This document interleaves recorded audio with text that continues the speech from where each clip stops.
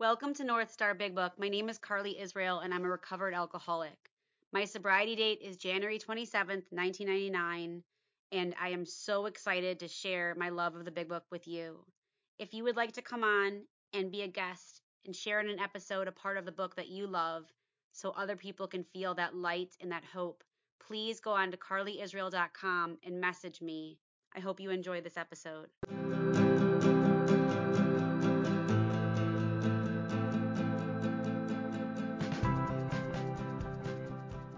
I wanted to share my most recent lead with you.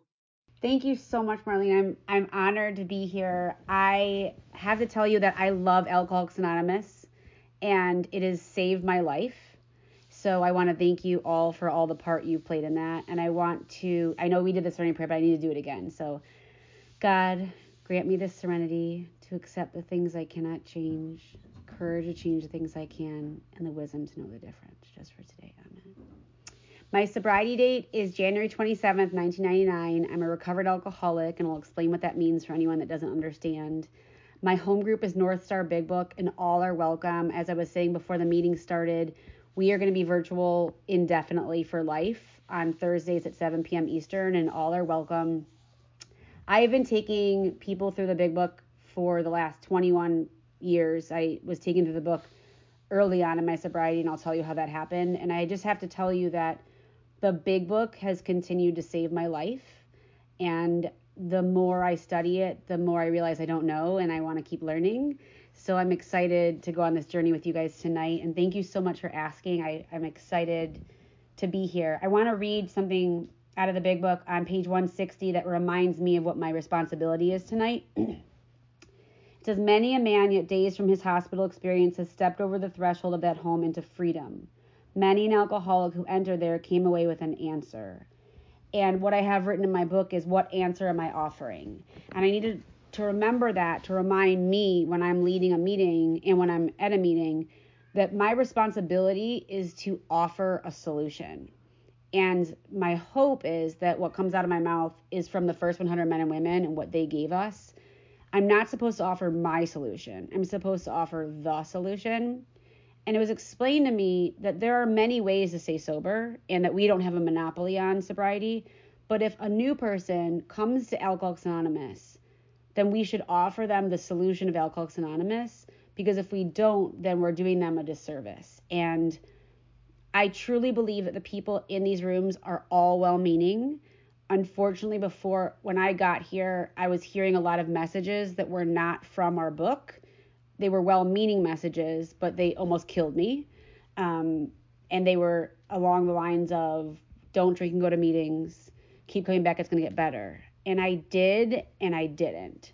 I kept coming back, and I didn't get better. And I'm going to tell you what that was like because I'm a real alcoholic. So I'm just going to take you through the beginning of my alcoholism and my background, because I really like to focus on my sobriety because I think it's so much more interesting. But I grew up in an alcoholic home.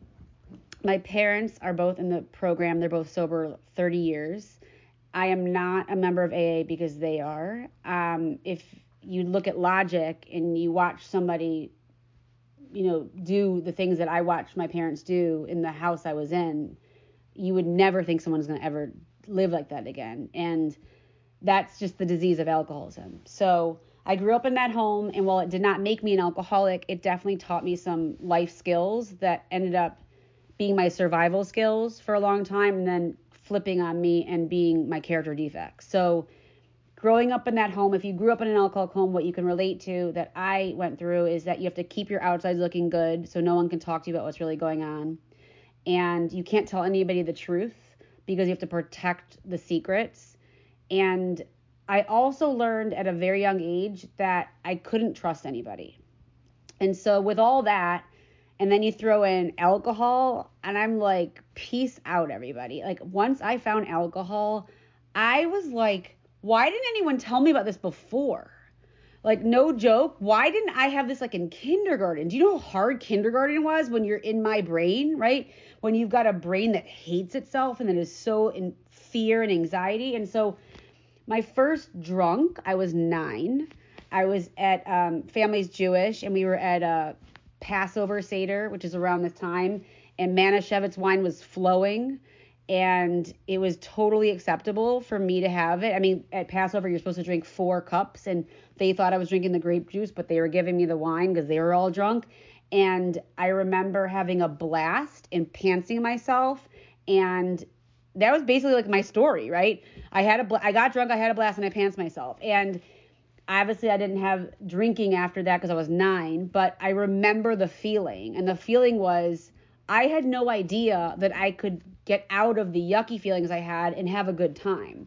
And so when it was presented to me again around 12 years old with my friends stealing our parents' alcohol and stealing things from drugstores, I found out that a couple of things. I was really good at drinking. Like I could drink like nobody's business. And people around me thought I was hysterical and it was entertaining. And I never want somebody at an AA meeting that's new to think that we hate alcohol. Like no one here hates it. We might not like what it did to us and where it brought us, but like I had a blast. And if I didn't have a blast, you would not believe me when I tell you about what else happened. And so the way I always like to describe the beginning of my alcoholism, because there's a part in the big book in the doctor's opinion where it talks about the progression. And whenever I'm working with a new person, I like to have them share with me what it was like in the beginning. And then I share with them what it was like in my beginning. And then I share what it was like at my end. So in my beginning, I felt like a superhero that was drinking like liquid neon, and I would wear go-go boots and glitter and boas because I was named Carly after Carly Simon because my parents were hippies and I totally thought I was born in the wrong era. And I just had a blast.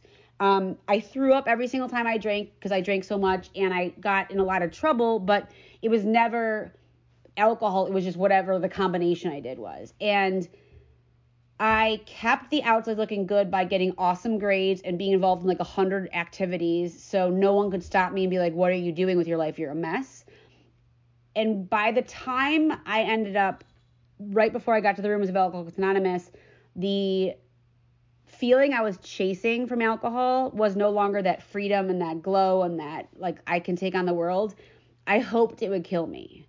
I wanted it to make all of my feelings go away. I didn't even want to be happy anymore. I wanted none. I wanted to, the language I used to describe what I wanted to do at night with my friends when we were going out was let's go get annihilated. Let's go get obliviated. We wanted to get ourselves, I wanted to get myself to a place where I could not breathe or feel or know because I hated existing in my life. And that was a very short period of time. So that was from like 12, 13 to almost 20. And that relatively feels very short, but there's a guy in our book who started drinking at like 33 and by 35 was in the asylum. And so what I need to always remember is that my alcoholism has nothing to do with how long I drank, how often I drank, or how much I drank. It's only about what happened to me when I put alcohol in my body, which to me, and this wasn't every time, but it was a lot of the times, I could not control the amount I was going to take once I started drinking. And the more I drank, the thirstier I got. And the way I drank, I liked shots, and I would order them like 2 at a time. And I would just line up at the bar and shoot them because I wanted it now. But I missed the off ramp, and then I would be beyond, right?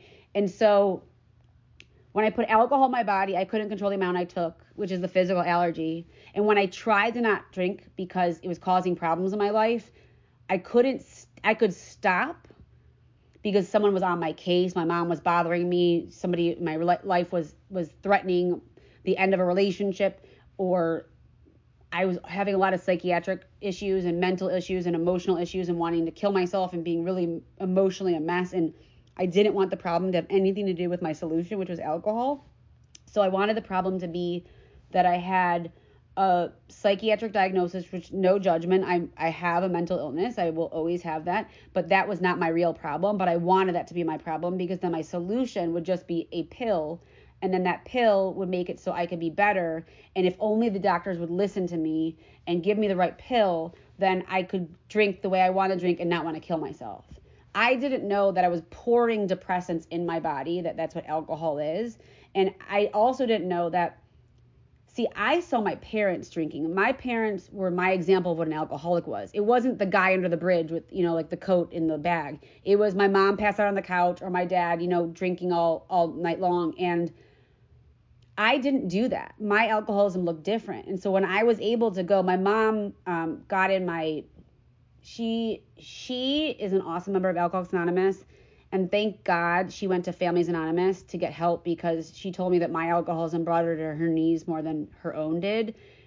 And she never stopped carrying this message to me. So if any of you have family members or friends that you love that are a mess, what she kept carrying to me was the solution, and she kept showing me where the light was. She wasn't making me feel ashamed about it, but she was telling me where to go if I needed it, and she never stopped. It was annoying, but I was grateful because I knew where it was. And she gave me a challenge. It's not the same challenge that's in our book where they tell you to try to some controlled drinking. And there's another challenge where it tells you to not drink for a year. She said, could you go 3 weeks? And I was like, sure, I could go 3 weeks, because I could do anything I set my mind to. I can get the grades, I can get the guy, I can get, make my body as skinny as I want, like from all these disgusting things I was doing. I could do all these things. I could do whatever I wanted. Why wouldn't I be able to go 3 weeks? And what I found when I tried to do that was I could do it, but I was miserable. I couldn't sleep without drinking. I couldn't function in school. I didn't get good grades anymore for those 3 weeks. I felt like, and I thought I was like a peaceful person. Like, I didn't know I had anger inside me. And when I didn't drink, I felt like someone had ripped off the first layer of my skin and then put me in the sun. I felt like if you looked at me the wrong way, I wanted to kill you. And if there's any women on here that know what it feels like to have really bad PMS, I felt like that all the time. And what they explain in our big book is that's called restless, irritable, and discontent. And that when we don't have our solution, alcohol, in our body, we feel that way. And our mind tells us a lie that we'll feel better if we pick up a drink.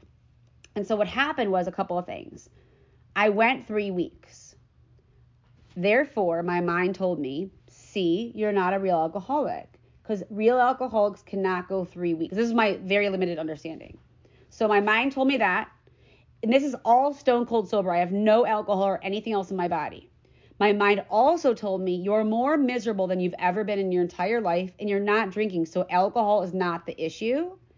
And your other issue is that you haven't found the right medication, and nobody wants to be around you because you're so awful. So until you find the right medication, why don't you have some drinks and you'll feel better, and then you'll figure it out along the way. And I thought that made a perfect sense. That's called the mental obsession. My mind convinced me the lie that it would be safe to pick up a drink again. I picked up a drink without any alcohol in my body, so I was not physically craving alcohol, even though I thought I was because I wanted it so bad. It was in my mind. And the reason why I really try to go over this part when I share my story is that it was explained to me that my real problem is not alcohol. My real problem is my mind that believes a lie that I need alcohol in order to function. And the way I like to describe it is, picture yourself at nighttime in the summer, but it's not like the middle of the summer where it's hot. It's kind of like the end of the summer, and you're in a pool and you have to go to the bathroom, and you get out of the go to the bathroom, and you come back to go back to the pool, and it's freezing, the air is cold, and you run to get back in the pool, and you jump in, and it's so warm. That's what it felt like when I went back to alcohol, and I was like, I'm never getting out of the pool again. I did it. I'm done. I'm never getting out again. And then what happened was what they talk about in the doctor's opinion, that horrible cycle of alcoholism, where I would overdo it because I couldn't control the amount I took when I put it in my body. Everybody would be mad at me. I would come to hate what I saw in the mirror, hate myself so much. People would tell me they're disappointed. People would push me out of their life because I was too much. I would make a promise to myself I wasn't going to do this anymore. I would believe that I could do that. I would go a few days. I would be miserable. I'd want to kill everybody. I'd want to kill myself. My mind would tell me the lie that I could have a little bit right now. And then I'd pick up a drink again and I'd start all over again. And then I'd come to, I'd hate myself and I'd make a new decision and I would go a few more days and then I would pick up again. That is alcoholism. It has nothing to do with what happens in how much I drink. It happens. Alcoholism for me, my understanding, is what happens in between the periods of not drinking and picking up that drink again. That is untreated alcoholism, and my real problem was my mind.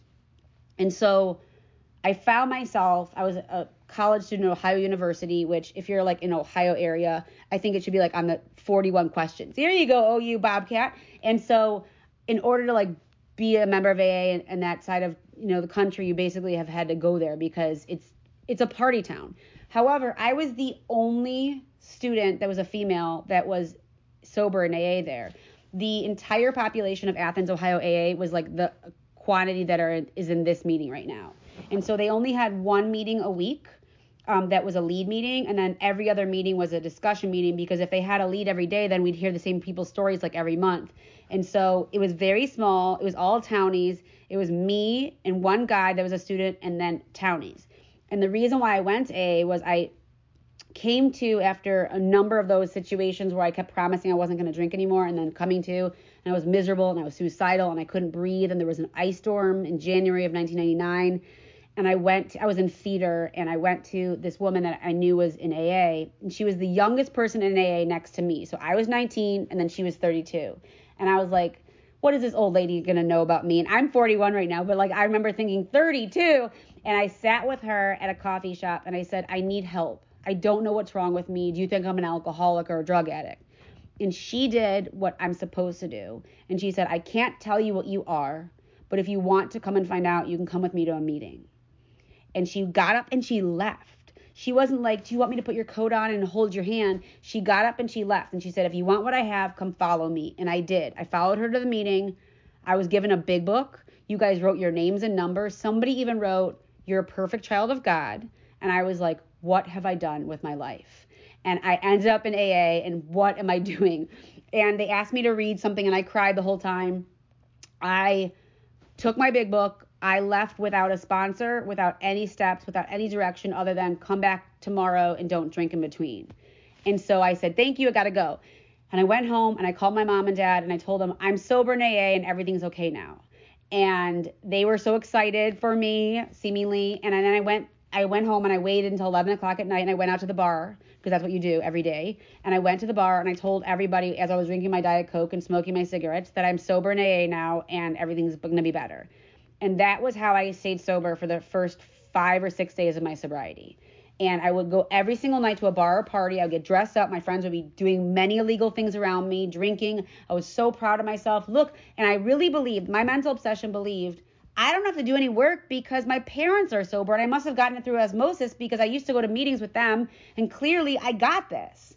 And I got this are the famous last words of every relapser, right? And so the 6th night of my sobriety, I skipped the meeting that night because I don't want to go to another meeting. You guys say the same thing at every single meeting. You read the same thing. It's so boring. I had bought tickets for a show that night before I got sober. They were $12 at the Swindlefish, and I didn't want to waste the money. And so that night, I forgot to tell you this special thing.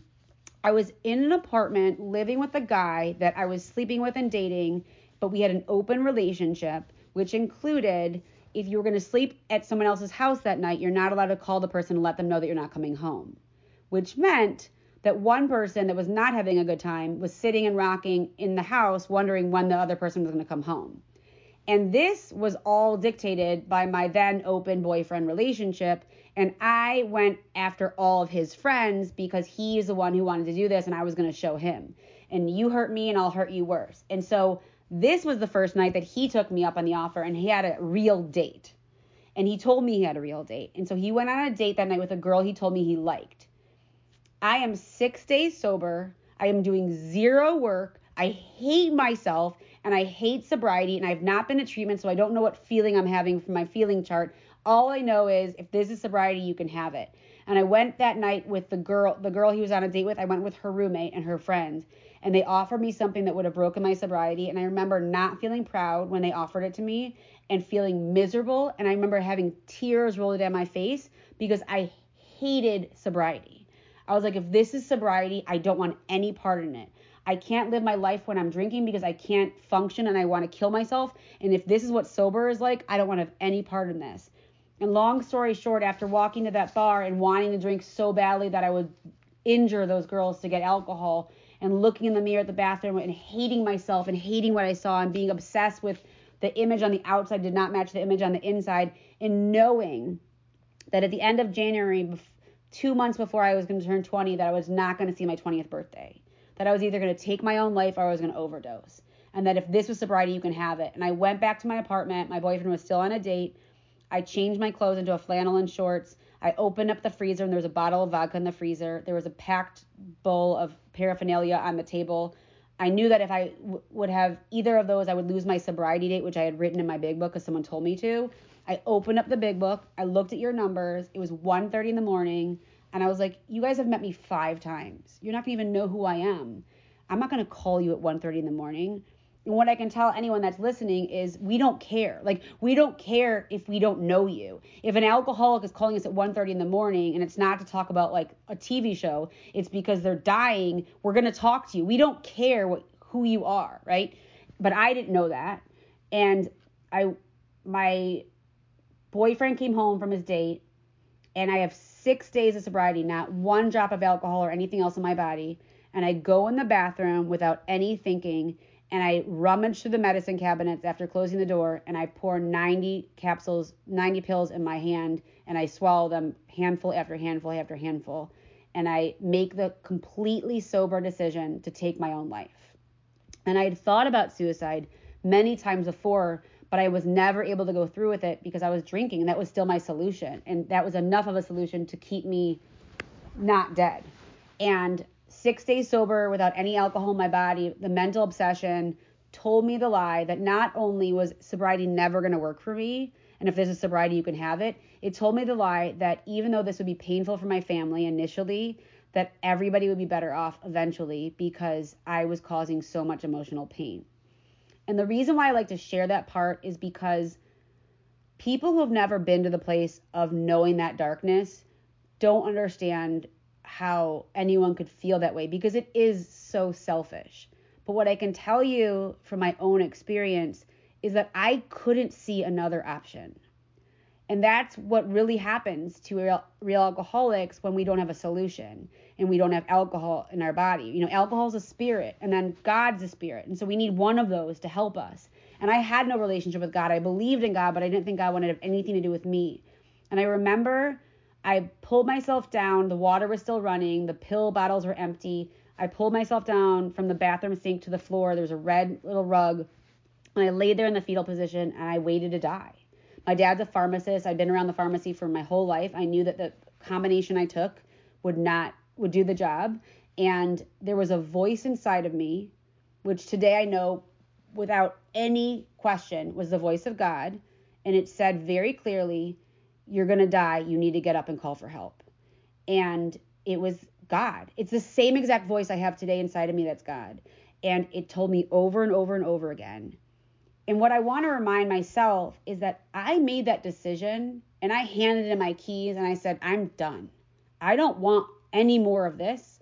And God had a different plan. And I was able to hear, and I don't know why I listened, and I didn't have hope when I heard that voice, but I had enough action within me to not ignore it. And when my boyfriend came in and picked me up off the floor and screamed and cried and called 911, and the ambulance came and they pumped my stomach, and I drank 2 bottles of charcoal, and they told me I lost all my rights as a human being, and I had that tube down my throat, and it's the middle of the night, and the police handed over the Ziploc bag full of empty bottles, and the doctor came in holding it up, and I'm locked up with all these tubes and wires, and my arms are bloody and black and blue because the nurses don't like when you try to overdose because they're sick of seeing that. And the doctor said, Carly, I would not have been able to revive you if it had been 15 minutes later. There's no way on earth that I would have been able to get this combination out of your system and kept you alive. And I felt nothing. That was not my bottom. You know, we want the big dramatic thing to be our bottom. But I went down to I demanded, because when you lock me up, I'm like an animal. I demanded they call my parents and tell them what was going on, which is just because I was selfish, because I wanted it to be dramatic. I went down to ICU. They wouldn't let me leave. I finally, and what I want to share today that I need to remember is I ended up writing my whole story, not just this story, but like my whole family story, my memoir. And I called it Seconds and Inches because you guys taught me that we all get sober by seconds and inches, and our life falls by seconds and inches. And I went right before my book release during COVID. I drove with my husband to Athens, Ohio. I had not been back in 20 years, and I was really afraid to go back because it used to haunt me when I went there because it was such a hard place for me to be. And before I got there, I was in an area called Hocking Hills, which is really close. And I called the Athens Police Department. And I only knew to do this because I'd done all this research when I was writing my book, that you can get records sometimes that can really help you with information. I've been telling the story of my suicide for 22 years. I never, ever remembered or considered the police officers that showed up in my apartment. And the Athens police had the record and they sent it over to me so easy. I was like, this is too easy. I can't believe this is just going to be in my inbox. And it was in my attachment. I opened it up. I explained to the woman that answered the phone. And at the top, it said suicide. And, you know, police reports don't have a lot of fluff in them. They're very, very black and white. And it showed all the steps and the time. And it showed the officer's name, the lieutenant's name. And then it showed a note to the hospital to call a crisis hotline if I made it. And I just had these chills. And I remember that there was this woman that came to my bed when I was in the ICU. And I remember thinking she kind of reminded me like someone in AA because she was annoying and she was telling me there was going to be hope. And she told me I could do something about this. And I totally blew her off. But she was one of the crisis counselors. And what else I found out was that that lieutenant never got thanked for saving my life. And part of what I've been learning along this journey is that people need to be acknowledged. You guys taught me that when you taught me about the 9-step amends, and you've taught me that about the 10-step and about how to live our lives. And so I reached back out to the police department that same day, and I explained what I wanted to do, and I explained that I'd like to be in touch with that lieutenant. And 3 hours later, I got an email from the lieutenant who was in active duty in like Afghanistan or somewhere and said, I don't remember your particular situation because unfortunately I showed up at a lot of apartments where there were suicide attempts, but please tell me more. And I sent him a picture of my 3 children that are alive only because of what he did that night where he showed up and did his job. And I told him I was 22 years sober and that I have a book and we send it to him. And I thanked him for the part he played. And the reason why I want to share that is I think it's really important that we acknowledge the people on our path that helped us stay alive. And I never even thought of him until I saw his name on that document. And so the way I would describe to you that was my actual bottom was I left after that lady, the crisis lady came. I told her to leave. I was driving the nurses crazy. And they're like, you can leave without medical advice. Like, you don't have to be here. And I was furious. I was like, why didn't anyone tell me that? I wouldn't have sat here this whole time. And I pull my tubes out and I pull my clothes on and I get my little baggie with my leftover clothes and I'm wearing shorts and a flannel. I sign myself out. I go down to the waiting room so I could bum a smoke. It was marble red. I needed to figure out my next move so I could find out what was next. The thing that I love to share is in the big book, it talks about in We Agnostics. Basically, We Agnostics, which was a chapter I thought I never had to read because I believed in God. It's one of the most important chapters for me. So agnostic is meaning someone without knowledge. There's atheists who they actually believe that there either is no God or that you can't prove, so therefore they don't believe in a higher power. Agnostics are people who might believe, but they don't act like believers. And then there's true believers. I was an agnostic. And most of the time I acted like an atheist. I acted like the only God in my life was me. And when I went down to that waiting room to bum the smoke before I walked home, the 1.5 miles in the winter, I knew, because I had complete faith, because I always had, that if I just was given enough time and you were quiet, I could figure out my next plan. And on that walk home, I was smoking that cigarette. I was freezing cold. It was January 27, 1999. I was 1.5 miles away from my apartment, and I was tired and out of plans. And that was my bottom. That was my gift of desperation that you guys taught me about in these rooms. I talked about the gift of desperation for decades before someone said that stands for God, gift of desperation. And I was like, shut up. I had no idea. And I was told by you guys in the room that all of us are given these gifts. We're not just given one gift. We're given them again and again and again. And what we do with it is up to us. And on that walk home, I realized that I literally had nowhere else to go. That everyone knew about what I was doing.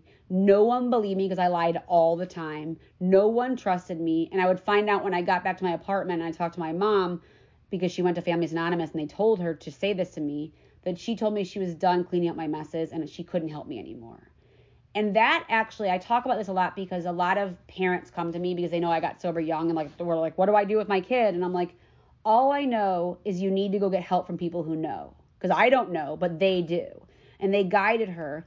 And the thing that she said, because I'm a mother today and I can't even imagine the day after my child tries to take their own life to tell them I have to let them go. Because the fear that you have to have as a parent to say, I can't help you, with the knowledge that I just tried taking my own life and I could easily do that again, which would never have been on her shoulders. Because no human power can relieve us of our alcoholism. And if there was a human power that could have, it would have been my mother, because she wanted it more than anybody. And when she removed that only safety net I had left, I realized I truly had nowhere else to go. And I went back to you. And I went to meetings. That's my sobriety day. And I don't wish I could say, because I learned so much along the way, but my life did not get better when I got sober. My life got worse when I got sober, because I did nothing other than not drink and go to meetings. And the real alcoholic, and at least in my experience, if you remove alcohol and you don't replace it with the work, with the 12 steps to get rid of our junk, we will become suicidal in the rooms of Alcoholics Anonymous. And I've gone to more funerals of sober members of AA who stopped doing the work than of people who got drunk and left. And what happened to me was I got in a fight with my mom because I had a sponsor that said first step, first year. And I was like, super. First step, first year. I don't have to worry about that 4 step that everyone keeps talking about, or the 9 step I don't have to do for 9 years. And my mom and I were in a fight on the phone, and she said that I was a really nasty person as a sober person. And when was I going to get nicer and not so angry? And I like yelled at her and was like, what do you want from me? You wanted me to be sober. I'm sober. I'm going to your meetings. What else do you want from me? And she was like, are you going to wait to get better and then work the steps, or are you going to work the steps to get better? She was like always clicheing me. And I said, Mom, my sponsor said first step, first year. And she's like, so when are you going to work your inventory? And I said, well, according to her, in 4 years. And my mom yelled at me and like gave me a new, birth date basically. And we got off the phone, and she got me just angry enough that I was going to show her, and I was going to get a new sponsor that was going to help me through the steps. And I was going to show her that this is just who I am sober. And I came back to Cleveland, and I got a really mean lady that had a big book like mine and had highlights and underlines. She told me to meet her at her house and do not be late, and bring a pen and bring a dictionary and bring your big book. And I don't want anything written in it except what we're going to write in it, and bring a list of what you want me to do for you and what you expect of me. And I'll bring one for you. And I was like, ugh. And she completely changed my life.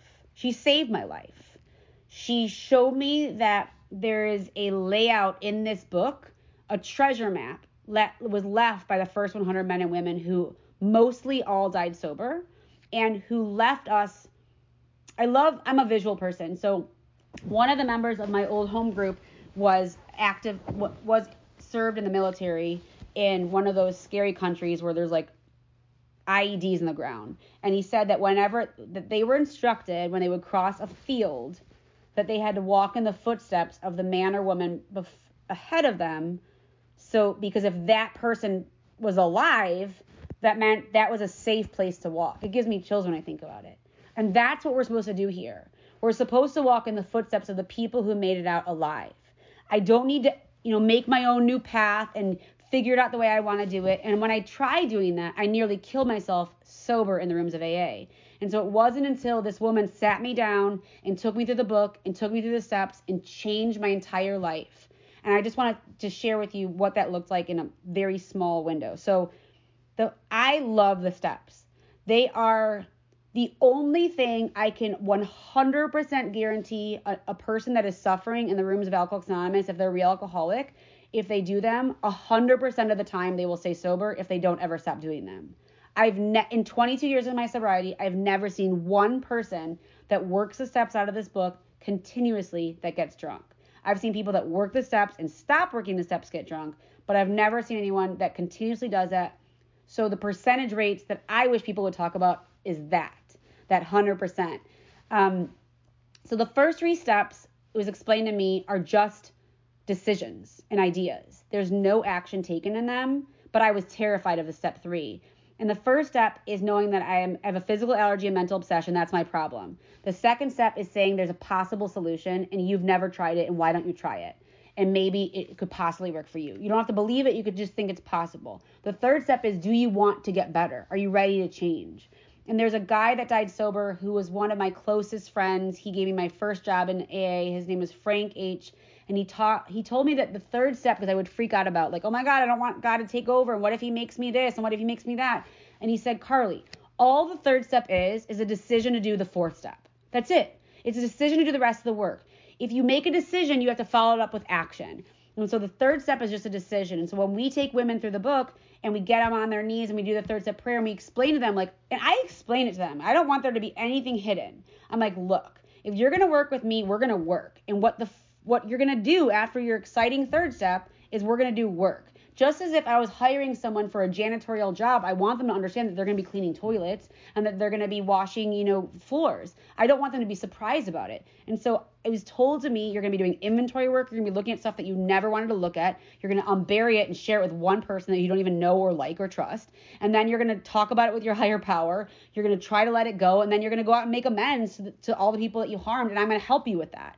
And I tell them that because I'm like, look, if you're going to make this decision to the third step, it's going to be followed immediately, like tonight. When we give a woman the directions, she has to go home and at least write for 20 minutes that first night, because if she doesn't write for 20 minutes that first night, she's making the decision to go back into the burning building and sit on the couch and die an alcoholic death. Because without the action steps to get through the hallway that we've built between ourselves and the world, that's been stuffed with all my junk, it's just an idea. It's just a beautiful moment. They talk about it in the book and they say that even though the third step was vital step, that it could have little permanent lasting effect unless at once followed by strenuous effort to face and be rid of the things in ourselves that were blocking us. And I had a lot of things that I blocked you from me, which is why when well-meaning, kind people in AA would tell me, let us love you until you can love yourself, I laughed at them because I couldn't feel anything because my heart was so blocked off. And the only way to unblock my junk, in my experience, is the inventory steps. And I was told how to do that out of the book. I was given 10 days maximum to get it done, not 6 months or a year to write my great American novel. And we sat down, we went through it, and my sponsor helped me realize that a lot of the things I was embarrassed about, she had already done, and that they weren't even that big of a deal, and they were kind of boring. And we went through it all. And she helped me find my character defects. And I went home after my fifth step to do that hour with God. And I wrote in my journal about how I don't want to live like this anymore. And I read the page to make sure I wasn't missing anything. And I did my 6th and 7th step, which are like the most untalked about steps in the whole program. But if you love artichokes like I do, you know that they are like the heart. But it takes a lot to get to that heart. You have to get rid of all the leaves and the choke, and then you get that yummy meat. And 6 and 7 have so little written about them because they're so simple. It was explained to me, if you go to Lowe's to get a hammer, there's not going to be instructions with it. It's just a hammer. And so the 6 and 7 step are these very simple but really important concepts that I'm going to apply in 10, 11, and 12, which are basically, and I want to share this with you because it's one of my favorite ways to communicate this, and then I promise I'll be done soon. I was a server in restaurants for many years, for 6 years, and I loved being a restaurant server because a really good server can take really good care of their diners, and you can get money that way, right? That's how you get money. And so a really good server cannot communicate with the diner and know if they're done eating or not.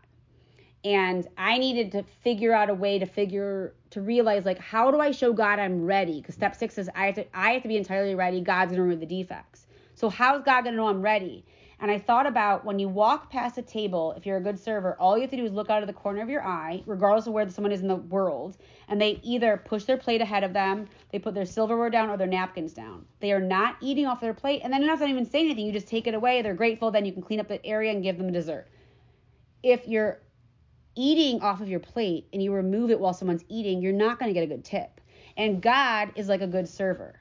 And God walks by me and sees I'm not done with something that I keep asking God for to take from me, and is like, let me know when you're ready. Like, I used to ask God, and this is no judgment on anyone, I wish I could smoke if it didn't give me cancer and make me not breathe. But like when I used to smoke, I loved smoking. I tried quitting for so long in my first couple of years of sobriety, and I would smoke cigarettes and pray to God to help me quit smoking. And God's like, you're a joke. Like, let me know when you're ready, And I would go out with the smokers in AA, again, no judgment, and we would discuss how they quit smoking when they try to quit smoking, which is like talking to someone in prison about how you escape prison while you're in prison. So it wasn't until, in terms of smoking in step 6 and 7, I showed God a full day, no patch, no gum, no nothing. Just, I will not pick up a cigarette for this full day if you show up and give me what I need to get through it. And we went through one day, and then that built and built and built. And that is what 6 and 7 is for me, is how do I show God I'm ready? So if there's an area of my life, which there always is, that I'm struggling in, I need to ask myself, am I showing God I'm ready to change, or am I acting like someone who's not done eating? And then 8 and 9 are about cleaning up my side of the street, and I need a sponsor to do that because I'm going to make amends to the wrong people for the wrong motives, which I try to. And then fast forward, I didn't know how to do a 10-step for 13 years of sobriety, even though it was in the big book.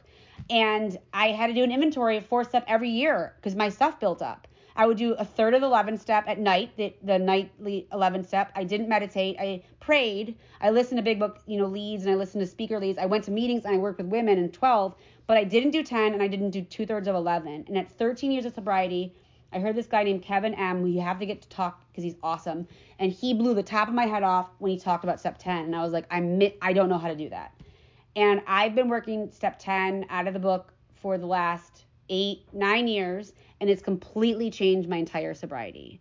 And I'll just take you through this and then I'll close. So the 10 step is what we do whenever we get stuck. We get upset, we get anxious, we get afraid, we get resentful in the day, in the moment. And so I don't have to wait to finish my amends to start doing step 10, because it says in the book, while we're cleaning up the past, we do the present, right? You don't wait. And so the 10 step is like my pocket knife step, like the pocket knife, how it has all those different tools.